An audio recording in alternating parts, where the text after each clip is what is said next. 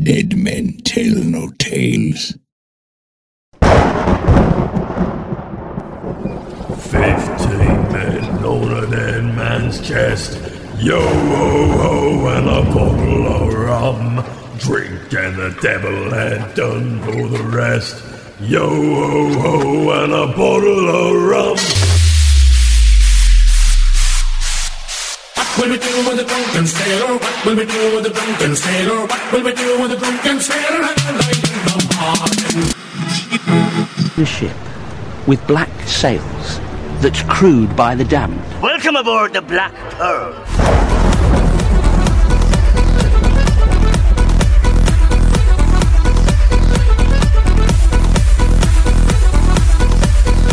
Welcome to the Black Pearl Show, a Pirates of the Caribbean Minute podcast where we analyze, scrutinize, and plunder Pirates of the Caribbean films one blimey minute at a time. I'm Scott Artist from ScottArtist.com. And I'm Heather Artist from BlackPearlMinute.com. Thanks for joining us for minute 38 of Dead Man's Chest. Yeah, we're still on Dead Man's Chest. That's strange. Minute 38. Wow. It's only 150 episodes to cover Dead Man's Chest. So we're in the baby stages still. We've got a long road ahead. We're still in the intro stages. Kind of is, in a way, right? In a way. I mean, 38 minutes in, but it still feels like we're still getting a feel for some of it. Not quite like we were before, but we're kind of there. Yeah. Because we still haven't had all the main characters really come together. That's, I think, what it is. Don't ask, don't tell. How dare you? They didn't come out. They're not together yet. We don't have Jack really interacting with Will and Elizabeth, and I think that's what we really want to see. That's what kicks off the movie, right. Is that interaction. In the previous minute, to win it, a couple of dangling bone balls managed to grasp the ravine's short foliage and engage in a race to the top of every pirate for himself scenario. A lone Pelagostos practices his balance on a simple suspension bridge, and as often the case in nature, the prey manages to remain camouflaged while stationary. Currently safe from the hunter. Minute 38 begins with Will Turner telling Leech's group to stop. Shh. Everyone looks to see the native crossing the bridge. Leech reiterates the shh command, but motions to his mates to continue climbing the wall of the ravine. First come, first to the ship. The minute ends with the torch native running into camp and yelling to the tribe, "Ah, Fifi!" The tribe goes crazy and repeats the prompt, "Fifi!" Or is it Fi-Fi? Fi-Fi? I don't remember now. Fi-Fi, Fifi. Fifi. Fifi sounds a little Fifi. You get my drift. Fi-Fi. Let's go with Fi-Fi. Simultaneously, Captain Jack Sparrow now finds himself tied to a spit with the rope he recovered from the Hut of Horrors. Jack looks worried as he watches the native extend the torch to the wood pile to light it. Technically, he was already tied to it, but we get the real good shot of him being placed on it. I don't want Heather to browbeat me down or get me on a technicality here. As revealed by the writers Ted Elliott and Terry Rossio, Leech, actually, his name first, I should start with this. His name was first spelled like the blood-sucking critter, but was later changed to 2 E's. I mean, maybe they didn't want it to be too much like a parasite, so they changed it to Leech with 2 E's. Maybe. I don't know, something like that. Anyways, but you don't actually see it spelled anywhere except in the credits, so... Exactly. Does it really matter? I don't know why they would change it then. Yeah. Why would they do that? I have no clue. Okay, because it wouldn't matter. So my hypothesis must be correct. Maybe. Maybe when they're, it's like, he's like, oh, please, I don't want to be associated with that. And then they said, okay, you're right. Anyways, where I was going with this is Leech was given many of the lines that would normally have been spoken by Gibbs. This made Kevin McNally wonder if his character Gibbs was to be killed off while reading the script. And though he later realized Leech was set up in a way to give his character more meaning and be more meaningful to the audience. And that's why he got a lot of those early lines. Because you do see him with a lot of lines that Gibbs would have. Some of kind of that exposition stuff, but those kind of witty comebacks, the discussions with Jack about the treasure and what's going on. How come we don't see anything? The crew's getting restless. And that's a lot of that goes to Leech for a while. Right. Now here, it doesn't. And this is kind of like Leech too, because Leech gets that, well, technically it's only 6 people that are required to crew the Black Pearl. That would be something similar to what Gibbs would say, in a way. Right. But, so that's the thing. I mean, they did it to give this character Leech more meaning to the audience, make him more meaningful to the audience. And I don't know if it worked. I mean, did this work for you? Was it more meaningful? No. It wasn't for me either. I'm not sure if it really was. No. The problem is that the two groups turned on each other. Yeah. This really effectively made it our group or your group kind of thing. But we're not working together. And that's what ruined the meaningful death of Leech and his fellow mates. I mean, not that we really cared about his fellow mates. No, Leech is the one that we really saw more of than the other guys. Cheered him on. Just kidding. Wow, you're pretty brutal. I mean, don't you think, though? I mean, we aren't going to root for Leech. Right. I mean, we're not going to root against our main characters, and that No. puts Leech in a bad spot. Yeah. So to make him more meaningful, I just don't think that worked for me. They would have to put Leech in the good... That's right. Bone colony. There you go. He's in there and he falls out or gets knocked off when they get to the top or something like that. Then it'd be a different story. That's but right. Because he was in the other bone basket. The bone basket now. Yeah. Yeah. Because if they were all working together, then it's more meaningful to the audience when Yeah. he dies. But when they turned him against the good crew, it made him not as valuable. Because we're always rooting for the good crew. The good crew, she says. Yeah, Gibbs, Cotton, Will. We're always rooting for those guys. So to put him in the other basket with the bad guys was a mistake they made if they wanted to make him more meaningful. Well, I think maybe they tried to make him more meaningful, but I don't think it was very successful because, and I'm not blaming Leech or his acting for this, but both pirate groups essentially went rogue on each other. They realized neither group could be trusted, and they start to scramble for the top. But I think that ruined the moment for us caring for Leech. They were engaged in every man for himself scenario, and then we as the audience kind of did the same thing. I mean, thus one group really had to fail, and the audience wouldn't vote for Gibbs and Will to die. Right. So Leech and his crew had to be that fall guy, Right. if you will. That pun intended. I maybe expected there to be a race for the ship, actually, when I first saw this. I mean, but not a bone cage drop to their death. A foot race? Yeah, a foot race. Better than being left behind for cannibal fodder, though. That's true. But I think that's what I was expecting, is them to actually race towards the ship, or two groups going towards the ship. Maybe the cannibals pursue Leech and his guys while the other guys are off to get Jack. Oh, yeah. That's kind of maybe where I was expecting things to go when I first saw it. Yeah. Some behind the scenes stuff, though, kind of really behind the scenes. We're talking screenplay draft stuff here. The revision screenplay draft of Dead Man's Chest. And Leech, well, his demise and that of his buddies here was actually supposed to be a little bit different than we actually see on screen. They were meant to still be climbing the cliff when Will Turner's cage had already reached the top of the cliff. Only to Leech grabbing some vine turned into a snake, and then they later fall to their deaths in the finished version of the film. So they were actually supposed to almost like reach the top of this thing. Okay.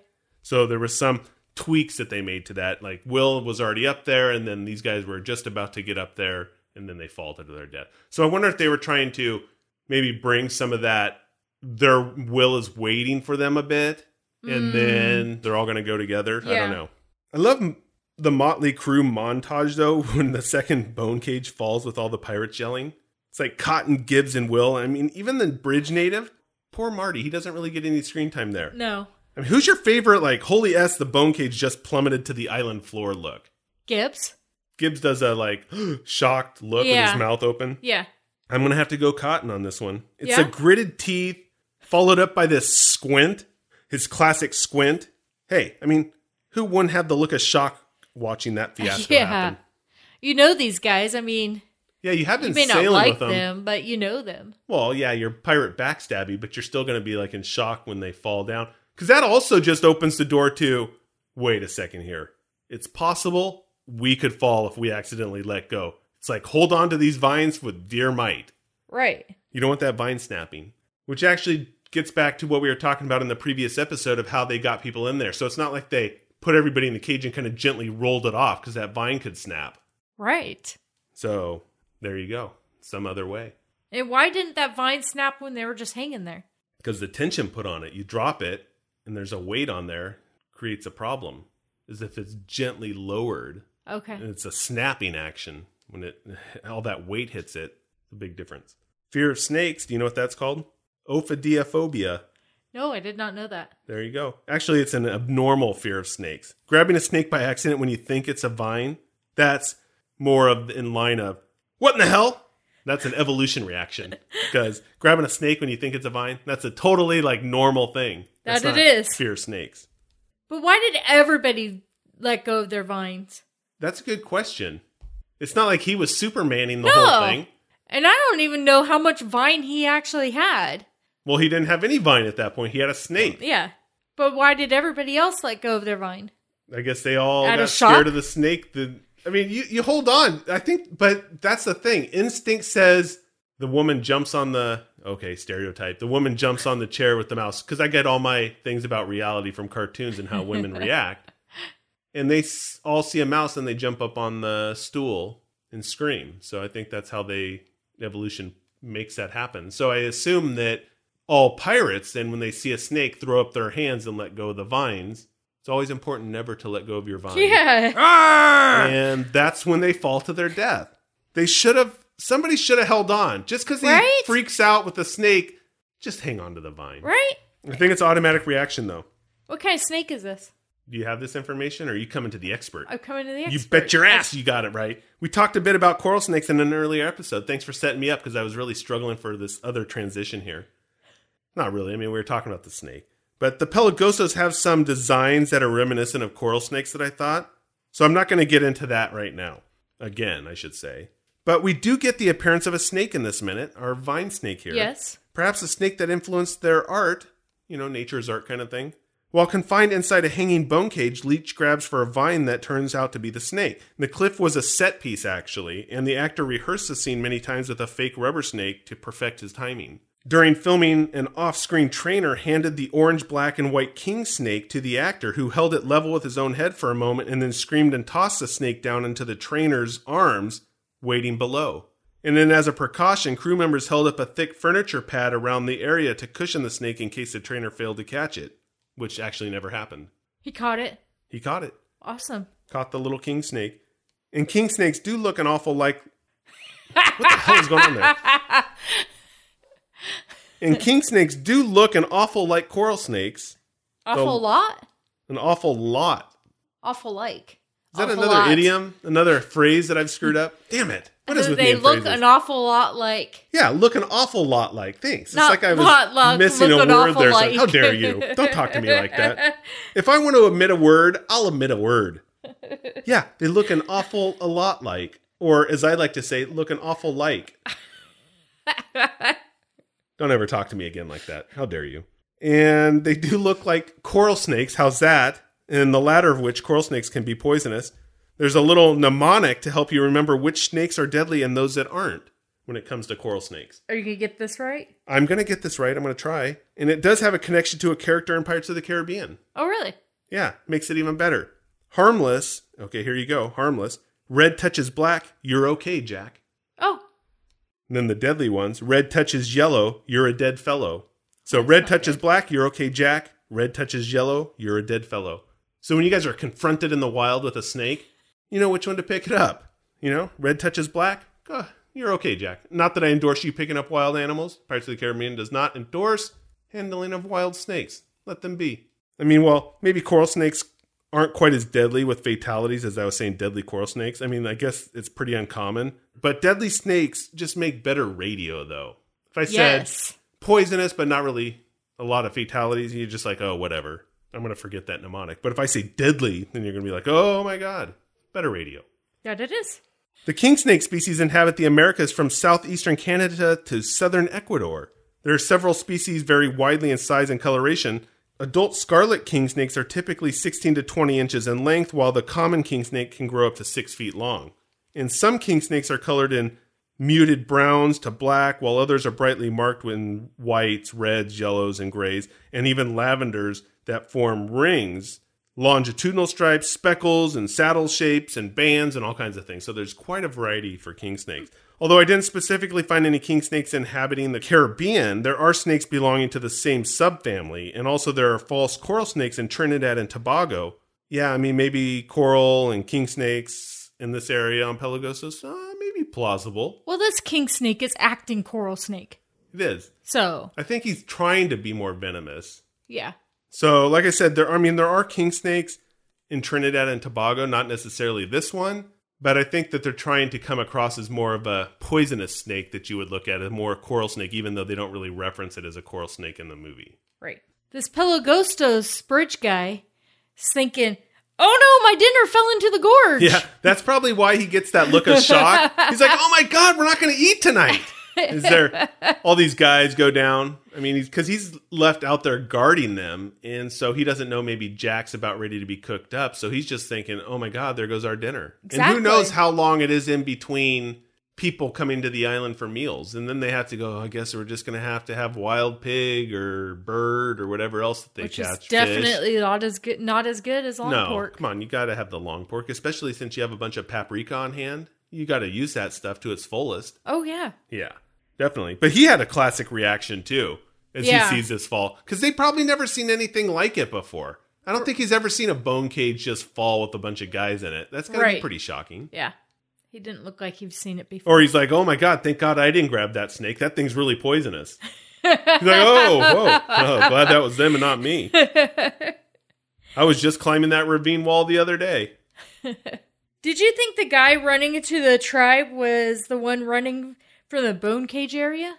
At first, when you seen him running? No, I don't think he's running from the bone cage area. I think they were two separate people. The guy on the bridge guard, was looking at this stuff happening, and then there was a completely separate guy that was like tasked with bringing the fire in, the fi-fi, to cook up Jack. That's what I saw. But when the bridge guy starts running, then they go to this guy with the fi-fi guy. I didn't notice right, and he starts coming into town yelling, or coming into the tribe yelling. No, I didn't catch that it was that seamless of that transition. It looked like it was the same guy at first until you realize he's made up different. But because you see him start to run away, and then all of a sudden they cut to the guy coming into the tribe area yelling. I have to look at that again because I don't know. I mean, we could do it right here. We could take an elevator break here and have some nice elevator music going, and we could take a look at that. But I didn't get that the transition was that abrupt. I mean, we've seen some other maybe not so great edits and transitions in this movie. From one scene to the next. We've talked about some of those. But I didn't notice that it was that it was made to look almost confusing where I didn't know who this was. For some reason, I didn't catch that.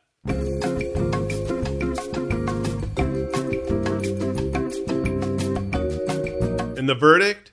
The guy doesn't actually run. Heather's misremembering this. Well, I seen somebody running across one of the rope bridges. Okay, so what happens is the guy... The bridge guard sees what's happening. He has the look of horror as Leech and his mates fall to their death.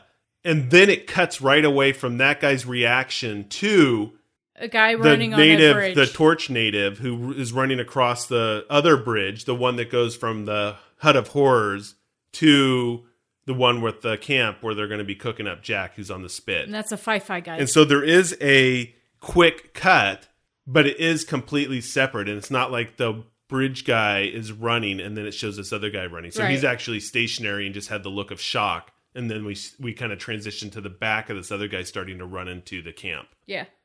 I just assumed, which makes that's right. Not good for me. So I didn't catch that as being too wrong. No. I didn't think it was wrong. I didn't think it was bad. I just thought it was an interesting way to do it. Well, I think it would have been a poor choice if the guy was running and then they showed this other guy running. That would have caused confusion for sure. Right. In the revision screenplay draft of Dead Man's Chest, the bridge native was named as Cannibal Sentry. But he was to give the alarm about the escape of the Black Pearl's crew just by seeing them, not because Leech and his mates, say, fell to their death and screamed all the way down like in the finished version of the film. Yeah. So he was just supposed to look over and see them because, as we talked about, see them climbing the wall. They almost get to the top, and so they didn't fall off at that point. We also get another native to focus on here, and I mentioned him. He's Torch Native. He's the one we see as Jack was placed on the spit above the stack of wood. Yeah. And this native then ran across the bridge with the intent of igniting the... Of igniting? Or igniting? Igniting. I'll look that up in review and see if I actually said igniting. Because if I didn't, then how dare you? If I did, you obviously made me misspoke. Anyways, he's the guy who comes running in with the fire. It's easy. Torch native, torch cannibal. He's the guy with the torch, okay? And he's the one who's shouting excitedly, "Ah, fi-fi," with the rest of the tribe then answering in kind, which if you couldn't decipher that, Jim, Fi means fire. Fire bad, you know? Yes. Fi. Torch Native was played by Jonathan Limbo. Has 3 credits to his IMDb resume. Besides this one here, he returns in At-World's End as a pirate. That's it. I mean, he's credited as a pirate. There's no other thing for him. He's just one of the pirates in the background there. Then he has an appearance on the TV show The Guild where he played a convention attendee. So he has a lot of range. Goes from cannibal to convention attendee to pirate. This guy can do all kinds of different things. That he can. Yeah. He's talented. Multifaceted actor. That's all I got, though. That's it. That is it. Going to keep it short, but actually, yeah. Because actually I was going to say, and just as a reminder, we're doing Really Bad Eggs where we highlight our favorite lines from the week every other week now because we're doing 3 days per week. Yep. So not this week, but next week, which is good because it opens the door to having more lines. Otherwise, we're just like choosing between Fi and it's the guy's fault when they're done. So better to have more minutes in there. That's all I have to say. So that's it. And I think it's time to get the hell out of here for Friday. Okay, sounds good. It's been kind of a serious week, though. It has. We haven't really we haven't been as jovial with these minutes maybe as we should. Or maybe we have. I'll have to listen to them again. But we try with the long pork. I think that there was a lot of serious stuff in history that I brought to it. But I needed to ratchet it up a bit. Maybe I just wasn't as satisfied with my minutes this week. Maybe I shouldn't be saying that to everybody out there. Like, oh, I'm really disappointed in myself for these episodes. Hope you like these episodes, guys. I thought they sucked, but, hey, whatever. So there we go. We'll be back on Monday with minute 39, and hopefully a better attitude for Scott of Dead Man's Chest. Until then, scallywags, let's keep the horn swoggling. And I was going to say the rum drinking, but we don't want to do that. So let's just keep the horn swoggling to a minimum and then the rum drinking to a maximum. How about that? Sounds good.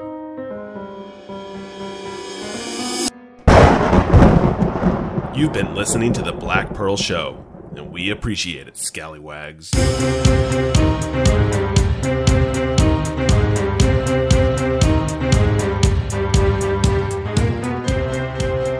Heather, I know you're still on pirate time and kicking back with the booze, but you may have noticed... Actually, who am I kidding? The only thing you've noticed lately is the inside of the Faithful Bride Tavern. Anyways, our procrastination has paid off yet again, and Season 2 is here, and we are woefully unprepared. Maybe we can distract people with the Jack Sparrow wave of the hands and send people across that thing called the internet. Check us out on Facebook.com/Pirates of the Caribbean Minute, Twitter.com/BlackPearlMen, Instagram.com/BlackPearlShow, SoundCloud.com/Pirates of the Caribbean. That's for best of clips. And by all means, give us a plug and review on iTunes. We'd appreciate it, mateys. Oh, and let's not forget the Facebook Cursed Crew Listeners Group for post-episode discussions. That's actually a lot to remember, especially if you're in a foggy haze like Heather. Just go to blackpearlshow.com and everything is there at the click of a button. Perhaps I should have just said that from the beginning. Yo ho ho and a bottle of rum.